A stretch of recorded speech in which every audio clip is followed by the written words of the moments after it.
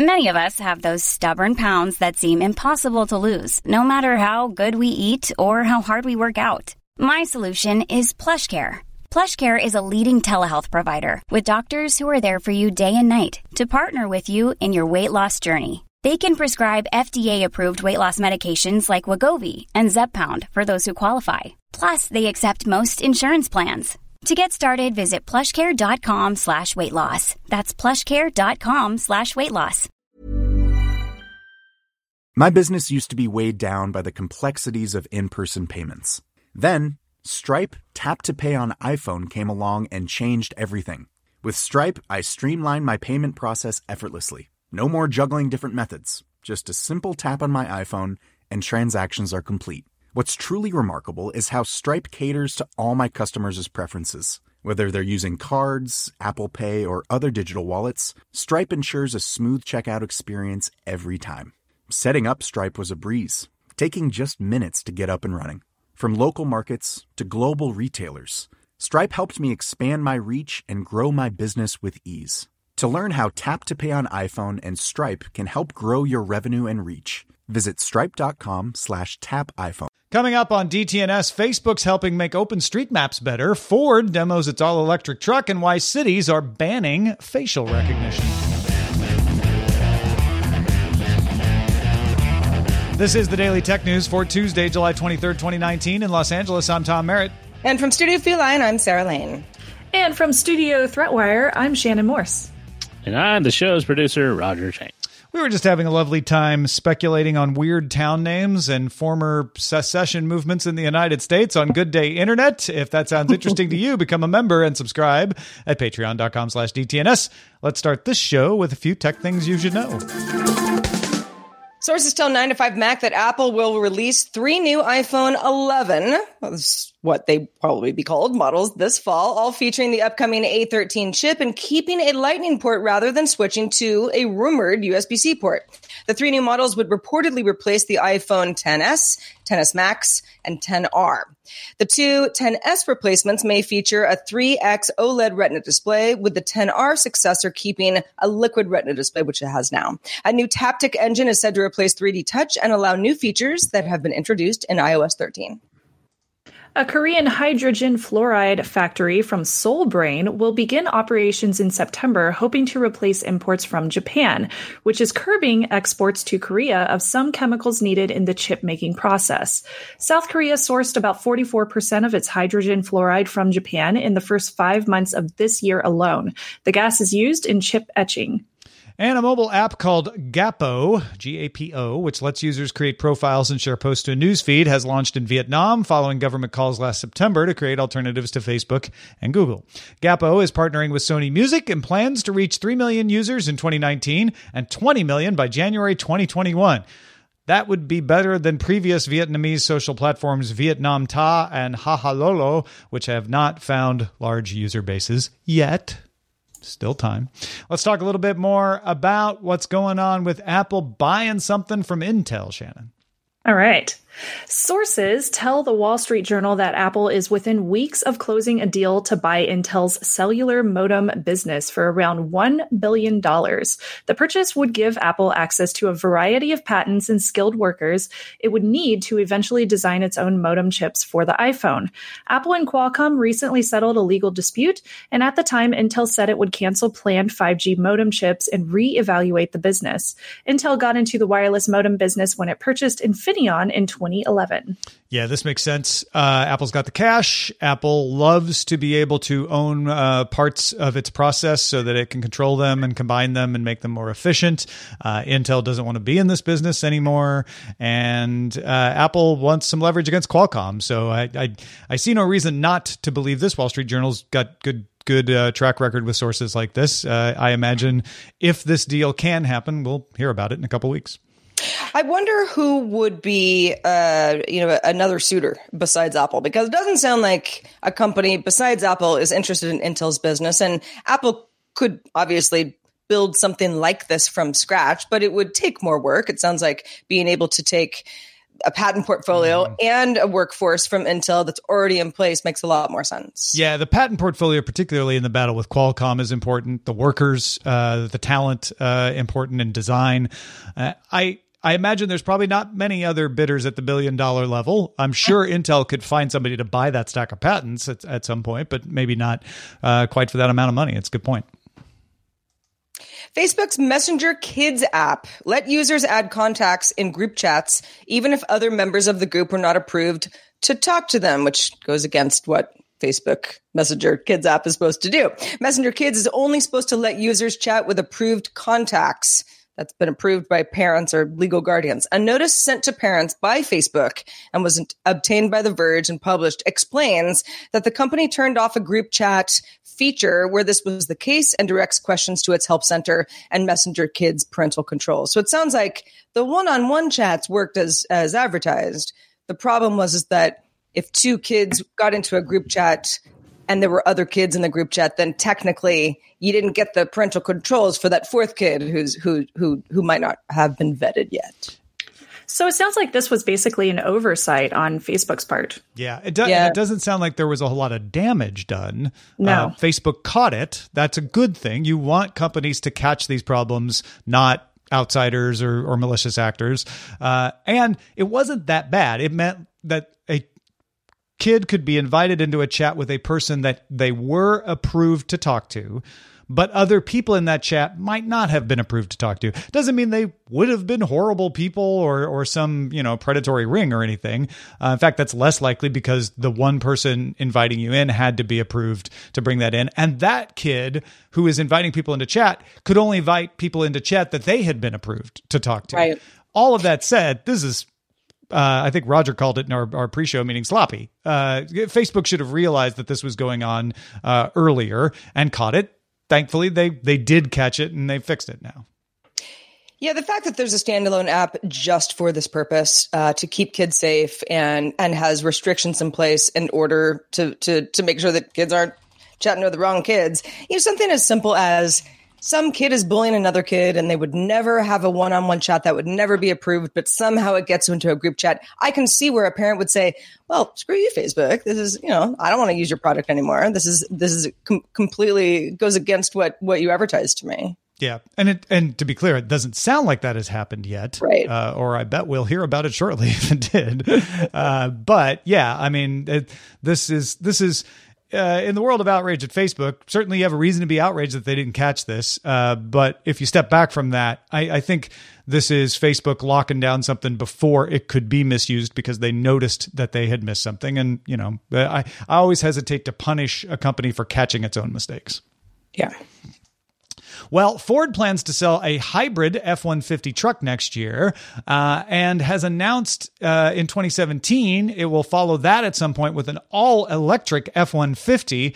And Tuesday, Ford showed off the first prototype that is shown in public of an all-electric F-150 by having it pull 10 loaded double-decker rail cars weighing 1.25 million pounds for 1,000 feet. Now, that's like the traditional, look what our truck can do, because it's, rails and stuff, but it looks impressive. And 1.25 million pounds, even on rails, that shows that this all-electric F-150 can do what other trucks its size can do, even the ones with gas engines. The Verge notes that a Tesla Model X towed a 287,000-pound 787-9 Dreamliner nearly 1,000 feet on a taxiway at Melbourne Airport in Australia last year. So Tesla's still winning the who could pull the heaviest thing the farthest of electric cars right now. But I'm overly excited about the idea of an all-electric truck because I feel like that's a milestone that means, okay, now we've hit the mainstream if an F-150 that's all electric is just as good as a gas-powered one. I always laugh whenever I read these stories because I'm just like, who's actually pulling, Boeing 787 Dreamliners or double-decker rail cars? I know it's just like them showing how powerful these are, but it's always funny because I don't think there's any kind of, or maybe there is some kind of standard of measurement to see how powerful they are. I am curious more about how far they go and how this increases the abilities of somebody that would purchase one of these trucks, because it is really cool. And I know a lot of people, especially like some of my friends from the Midwest, would love something like this.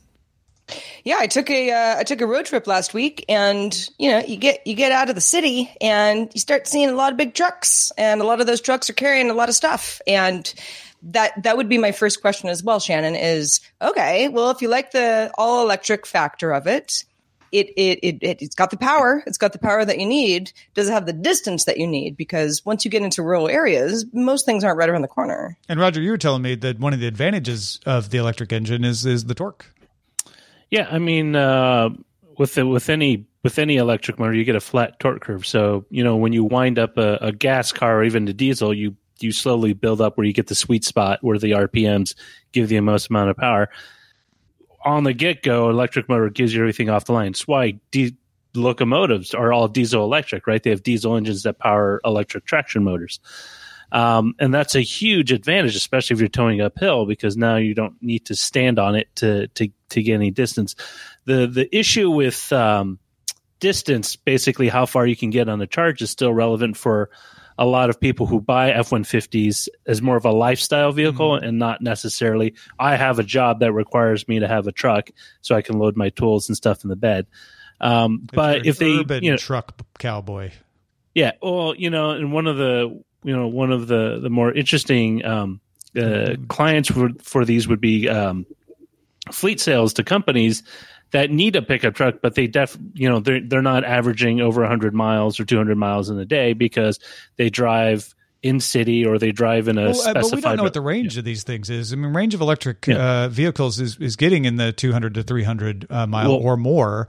I'm not saying that an F-150 would be able to meet that, but it certainly should be more than 100 and probably around 200. I would guess. Well, and the 100 is like a safety, so you can go around all day, whether it's a delivery vehicle or if it's something that's carrying whatever, like a plumber or electrician. I guess what I'm saying is, I know a lot of people are going to jump to the conclusion, it won't have the range because 15 years ago, electric cars, that was the ding. But range is becoming less and less of an issue. It's more about, can you find the charge when you need it, and do you have the time to recharge it? And pickup trucks generally have the space to add more batteries, unlike a passenger car. Right. Anyway, we'll find out more of those details from Ford when they get around to doing more than showing us pulling 1.25 million pounds of gas-powered F-150s on a train car. Well, moving on, Facebook announced it's opening its Map with AI tool to the OpenStreetMap community to help identify rural areas in Afghanistan, Bangladesh, Indonesia, Mexico, Nigeria, Tanzania, and Uganda, with plans to expand to other areas and eventually the whole planet. Maps with AI spots patterns in satellite imagery to identify possible roads that may not be paved or named and highlights them in OSM's platform. Facebook built a neural network model to recognize roads on satellite images with a resolution of 2 square feet per pixel. Then OSM volunteers provide final verification. Facebook also announced its Wrap ID editor to auto-detect roads from satellite imagery and include additional data integrity checks will improve OSM's current ID editor. Facebook tested its tools in Thailand and Indonesia and in 18 months mapped all of Thailand and 90% of Indonesia. So cool. Yeah, I like the idea that Facebook has been supporting OpenStreetMap. I don't know if a lot of people realize that. It's not the only way OpenStreetMap is supported, but if you've wondered, who uses it, well, Facebook does. They power a lot of their location-based mapping with OpenStreetMap and are a big supporter of it. This is a great way to do something altruistic that is in Facebook's benefit, right? One of their ways of expanding and hedging against future growth is to be able to provide the conditions for people in developing areas and rural areas to want to use its services. And so having the most accurate maps in areas that are previously unmapped is a great way to do that. On the other hand, that's good for everybody because they're doing it with OpenStreetMap. This isn't proprietary Facebook map that nobody else can do. Everybody can take advantage of OpenStreetMap. So it is benefiting the public. And I hope they add more of these kinds of countries and even do get to the point of helping to map the whole planet with the most accurate maps. Wouldn't it be amazing if at some point Apple or Google just to give up and switch to OpenStreetMaps because their maps are more accurate and easier to maintain than keeping it in-house and keeping it under lock and key? Well, and there's also a community in place already with OpenStreetMaps, right? So satellite imagery that Facebook has access to, there are cases in extremely rural areas where it's like, is that a dry riverbed? Is that a road? Are people using this to get from, one place to another? It's somewhat unclear, and the community from OpenStreetMaps can go in and help edit that and flesh out the information. And I did want to point out the 2 square feet per pixel thing. I know that it doesn't sound like much, but that's a really, really good resolution, especially for that kind of satellite imagery. So being able to bring in that much information, especially for rural areas, is going to be so helpful, not only for the people that live there, but also for travelers. Because a lot of times you might find yourself going through these areas, and the only thing you might have in these rural areas might be an actual paper map, which who uses those anymore? So it'll be really nice to have this available in some kind of digital format. Yeah, and some of these were never even paper mapped, so we're actually we're actually getting to the point where digital maps are going to be more accurate than a lot of paper maps, just because it wasn't in any paper publishers' interest to keep these kind of rural roads updated because it was too hard to get to. And the combination of satellite imagery with AI that says, pretty sure that's a road, not a riverbed, with someone in Tanzania who can say, oh yeah, no, I actually drove that road the other day. That's definitely a road. I'll confirm that. Seems to be a really good procedure for this. AI researchers from UC Berkeley and the universities of Washington and Chicago have released a database called ImageNet-A of 7,500 images that AI systems struggle to identify. Among the examples are butterflies labeled as washing machines, alligators as hummingbirds, and dragonflies identified as bananas.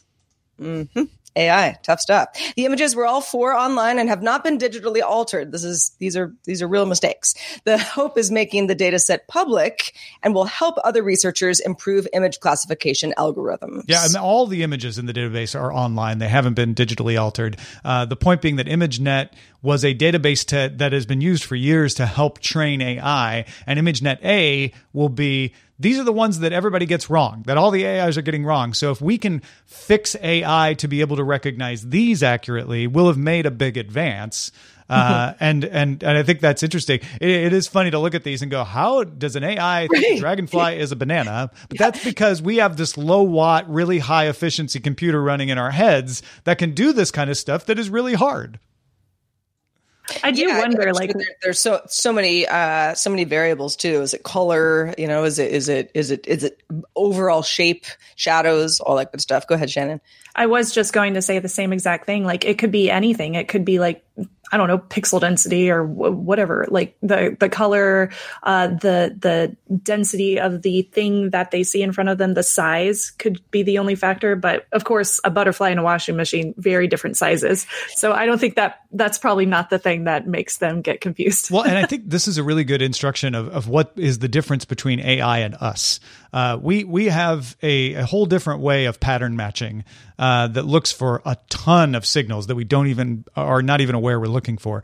AI has been trained on a data set of perfect looking dragonflies. And so when that dragonfly is at an odd angle with a shadow and some sun, it's like, well, this actually matches the points of data of a washing machine. It doesn't think it's a washing machine. It's just like this shadow with this line with this color. It's like a banana. Yeah. Well, we also do a lot of contextual analyzing. For example, the bullfrog photo. It's in the grass. You're not going to assume it's going to be something else. You could probably think it's something alive first as you go through a pattern matching system in your head.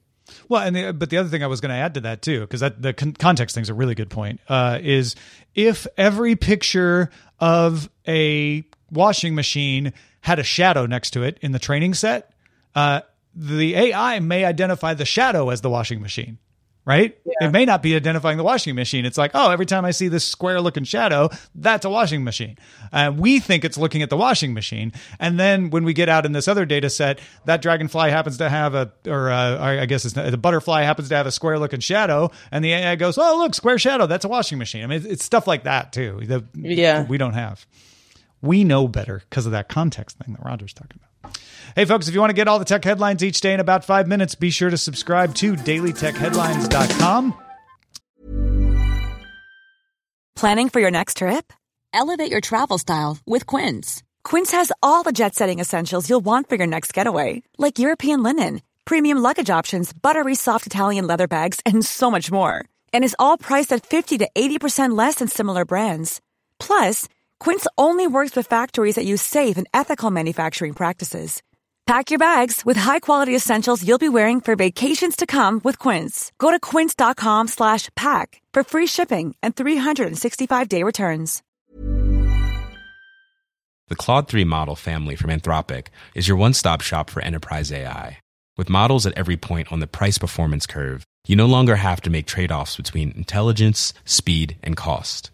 Claude 3 Opus sets new industry benchmarks for intelligence. Sonnet strikes the perfect balance between skills and speed. And Haiku is the fastest and lowest cost model in the market, perfectly designed for high-volume, high-speed use cases. Join the thousands of enterprises who trust Anthropic to keep them at the frontier. Visit anthropic.com/Claude today. My business used to be weighed down by the complexities of in-person payments. Then, Stripe Tap to Pay on iPhone came along and changed everything. With Stripe, I streamlined my payment process effortlessly. No more juggling different methods. Just a simple tap on my iPhone and transactions are complete. What's truly remarkable is how Stripe caters to all my customers' preferences. Whether they're using cards, Apple Pay, or other digital wallets, Stripe ensures a smooth checkout experience every time. Setting up Stripe was a breeze, taking just minutes to get up and running. From local markets to global retailers, Stripe helped me expand my reach and grow my business with ease. To learn how Tap to Pay on iPhone and Stripe can help grow your revenue and reach, visit stripe.com/tapiphone. Now, you think AI is having a hard time keeping butterflies from washing machines. Now let's have it try to recognize people's faces. This is an issue. On July 16th, an ordinance banning municipal use of facial recognition technology passed its first vote by the Oakland, California City Council. A final vote to make the ordinance law is scheduled on September 17th. It's expected to pass then as well.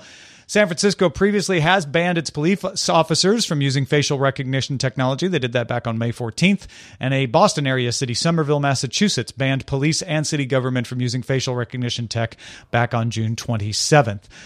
This is definitely a trend.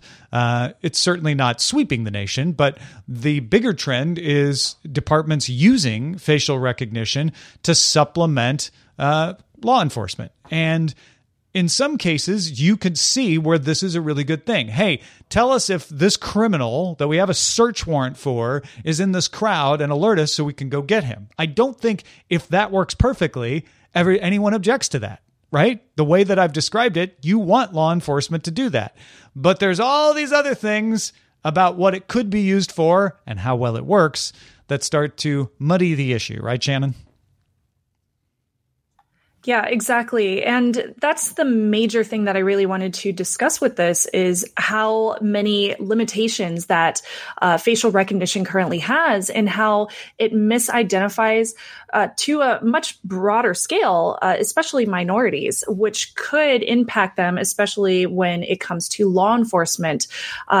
We've seen stories again and again about, minorities in law enforcement, and I won't get into the details about that, but you do have some serious concerns when it comes to facial recognition technology and how this might impact, especially them. I believe there was a study done a while back that determined that misidentification was far better at identifying men than women and lighter skin over darker skinned faces. However, in June, Microsoft improved 20 times for dark skin tones and 9 times for women overall. So we are seeing an improvement.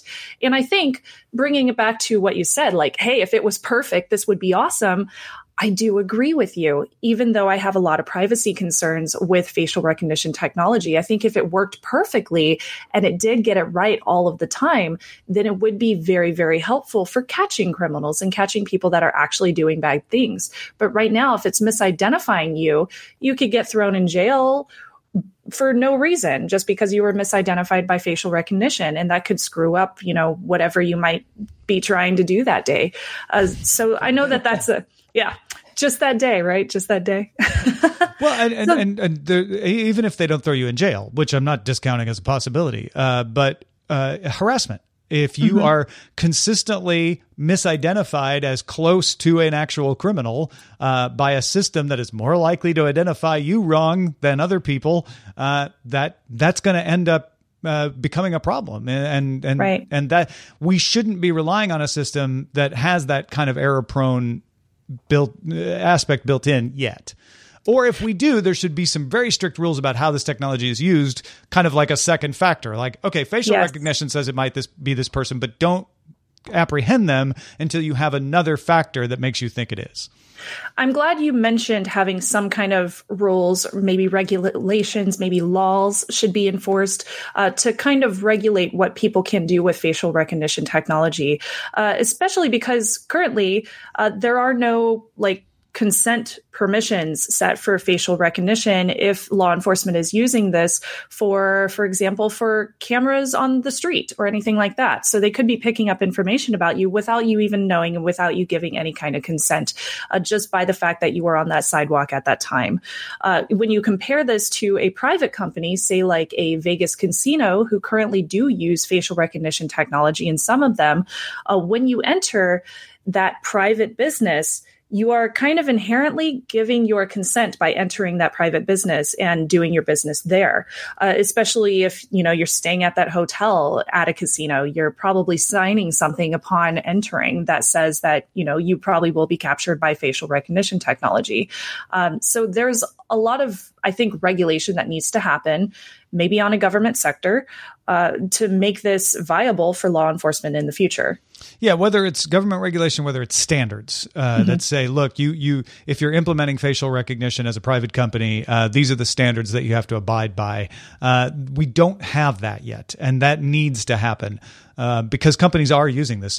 Carnegie Mellon did a study using facial recognition to identify people on a dating website where real names weren't used.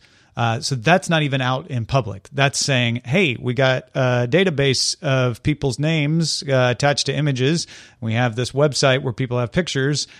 Yes, conceivably, I could do that on my own, but I'd have to look through all of the Facebook posts and compare it to the dating apps, whereas this computer program can just do it like that. I'm not saying that technology should be illegal, but we should be aware that facial recognition can do that before we start talking about when and where it should be applied. That same study also identified people walking on campus by looking at public Facebook profiles. And a lot of the concerns around facial recognition aren't about what you do with the facial recognition. It's about being able to attach data sets to say, okay, that's the person on Facebook with this name, and I have all of this data on that Facebook profile from an ad agency, and now I see them walking across campus so I can market to them exactly where they are, which is kind of almost a Minority Report situation potentially. Do we want that? Do we want to allow that? Right now, we don't get a choice. And as we have seen, not having a choice in how you're marketed to and whether your data is collected has become something people are not okay with these days. Excellent point. The fact that we don't know anything about how the facial recognition technology might be stored, who's to say that it's stored in a factor that is very, very secure? What if it was mishandled or misused? What if there's a vulnerability for whichever company is using the facial recognition technology? That information could be stored in a very bad way that would allow somebody to steal it and then create a whole subset of factors that could identify you for anything, for stalking and harassment, like we had mentioned previously, like for identity theft. There's so many different potentials of misuse when it comes to facial recognition that it really needs to be taken seriously. So I'm definitely in the camp of, I agree with the bans. I don't think that we need to be implementing facial recognition technology publicly in cities yet, especially for law enforcement. I just don't think it's there yet. And I think that we really need to study the technology and really get it down and maybe enforce some kind of regulations. Yeah, and there are good uses of facial recognition. One of the potential uses that I've seen derided is identifying emotions like as distress, because the assumption is, well, then they'll try to exploit you because they're like, oh, they're sad. Let's market them with things to cheer them up. That kind of thing could also be used to diagnose you. It could be used to improve your life. It could be used to help you. So I hesitate to say facial recognition should be banned. I do think that it needs to be used very careful and in very limited ways. City of Oakland wants to ban it because they don't think that their setup can use it properly. Fine, but there's a nearby county in the Bay Area that's using it, and Oakland police cooperate with that county. And so even if it can't be used in Alameda County or in the city of Oakland, it could be used by Oakland police in conjunction with that other police department. So it's out there. I think the sensible way to approach it is let's take control of it. Let's study it, like you said, Shannon, which means using it, but using it in a way that isn't used maybe even for apprehensions, for arrests, but as a test to be like, how good is it yet? What can it be relied on? Let's create some rules of the road in these different departments that say, okay, facial recognition is very much in its early infancy. It should only be used in test situations and should never be involved in a case. I think the worry people have when I say something like that is, yeah, that sounds great, Tom, but we know that all these departments overstep the boundaries if you give them a tool. And that is a potential problem. You're right. Well, thanks to everybody who participates in our subreddit. Facial recognition technology is definitely a story that shows up there often. You can submit your own stories and vote on others at dailytechnewsshow.reddit.com. Join our Facebook group if you haven't already, facebook.com/groups/dailytechnewsshow. Let's check out the mailbag. So we had a conversation yesterday about the idea of DoorDash and other services not necessarily giving full tips to the courier if you tip within the app and think that that's where it's going. Renard wrote in and said, I only recently started using DoorDash on a regular basis. I've never tipped because of the previous March discussion. He's talking about ours. Mm-hmm. If the delivery person gets paid the same amount, where is the benefit in me tipping? Tom had actually written back. There was a little back and forth email and said, well, you could tip in cash. That could be a workaround. Renard said, well, part of the problem is that I don't carry cash. I don't disagree with Tom's premise, though. DoorDash is shady with the practice. It really isn't a tip in my eyes if the driver isn't getting a bonus. Yeah. And to me, that makes me say, and I actually responded to Renard with this too, is like, but then I probably wouldn't use that company. Yeah. It may be the only company that delivers the thing you want, in which case, well, okay, I understand if you really need that particular brand of food, it's your favorite, then, and you don't carry cash, then you might make that decision. But it would make me not want to support that company if they're doing it that way. And honestly, I don't use DoorDash not because of this particularly, but because they haven't really been very good with my deliveries. Whereas Postmates, 70%, they're okay most of the time. Uber Eats seems really reliable. So those are the ones I tend to go to. That's why I don't use them either, just because of reliability. I've got my four restaurants down, sushi and ramen. That's all Sarah eats. I mean, I eat other things, but that's all I really get delivered these days. You talk about ramen a lot. Yeah. Yeah. It's a thing. I mean, it's just feel good food. Mm-hmm. You know what else is feel good? Having Shannon Morse on the show. Shannon, thanks for being with us today, and let folks know where they can keep up with your work. Hey, thank you so much. And I apologize for the construction noise if you heard it in the background. You can find me. I'm doing ThreatWire, which is over at youtube.com/hack5. That show is currently going really strong. I'm really excited about it. I do have a special offer available on Patreon for patrons. I will send you a personalized video thank you note directly to you if you sign up right now. So if you sign up, super excited about those videos. My most recent episode was all about Google's new incognito mode and how they're closing up a loophole that was in there that allowed people to identify if you're using incognito mode. So that's pretty cool. And I also covered all of that Face app debacle. It's not as serious as everybody thinks. So check out the newest video if you're interested in hearing all about it.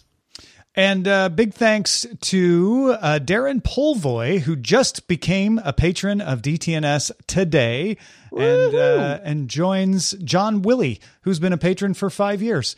We take you at any point in your life cycle to support the show at patreon.com/DTNS. If you've got feedback for us, well, guess what? We have an email address. Feedback@dailytechnewsshow.com is where to point those emails. We're waiting. We're also live Monday through Friday at 4:30 p.m. Eastern. That's 2030 UTC, and you can find out more at dailytechnewsshow.com/live. Back tomorrow with Scott Johnson. Talk to you then.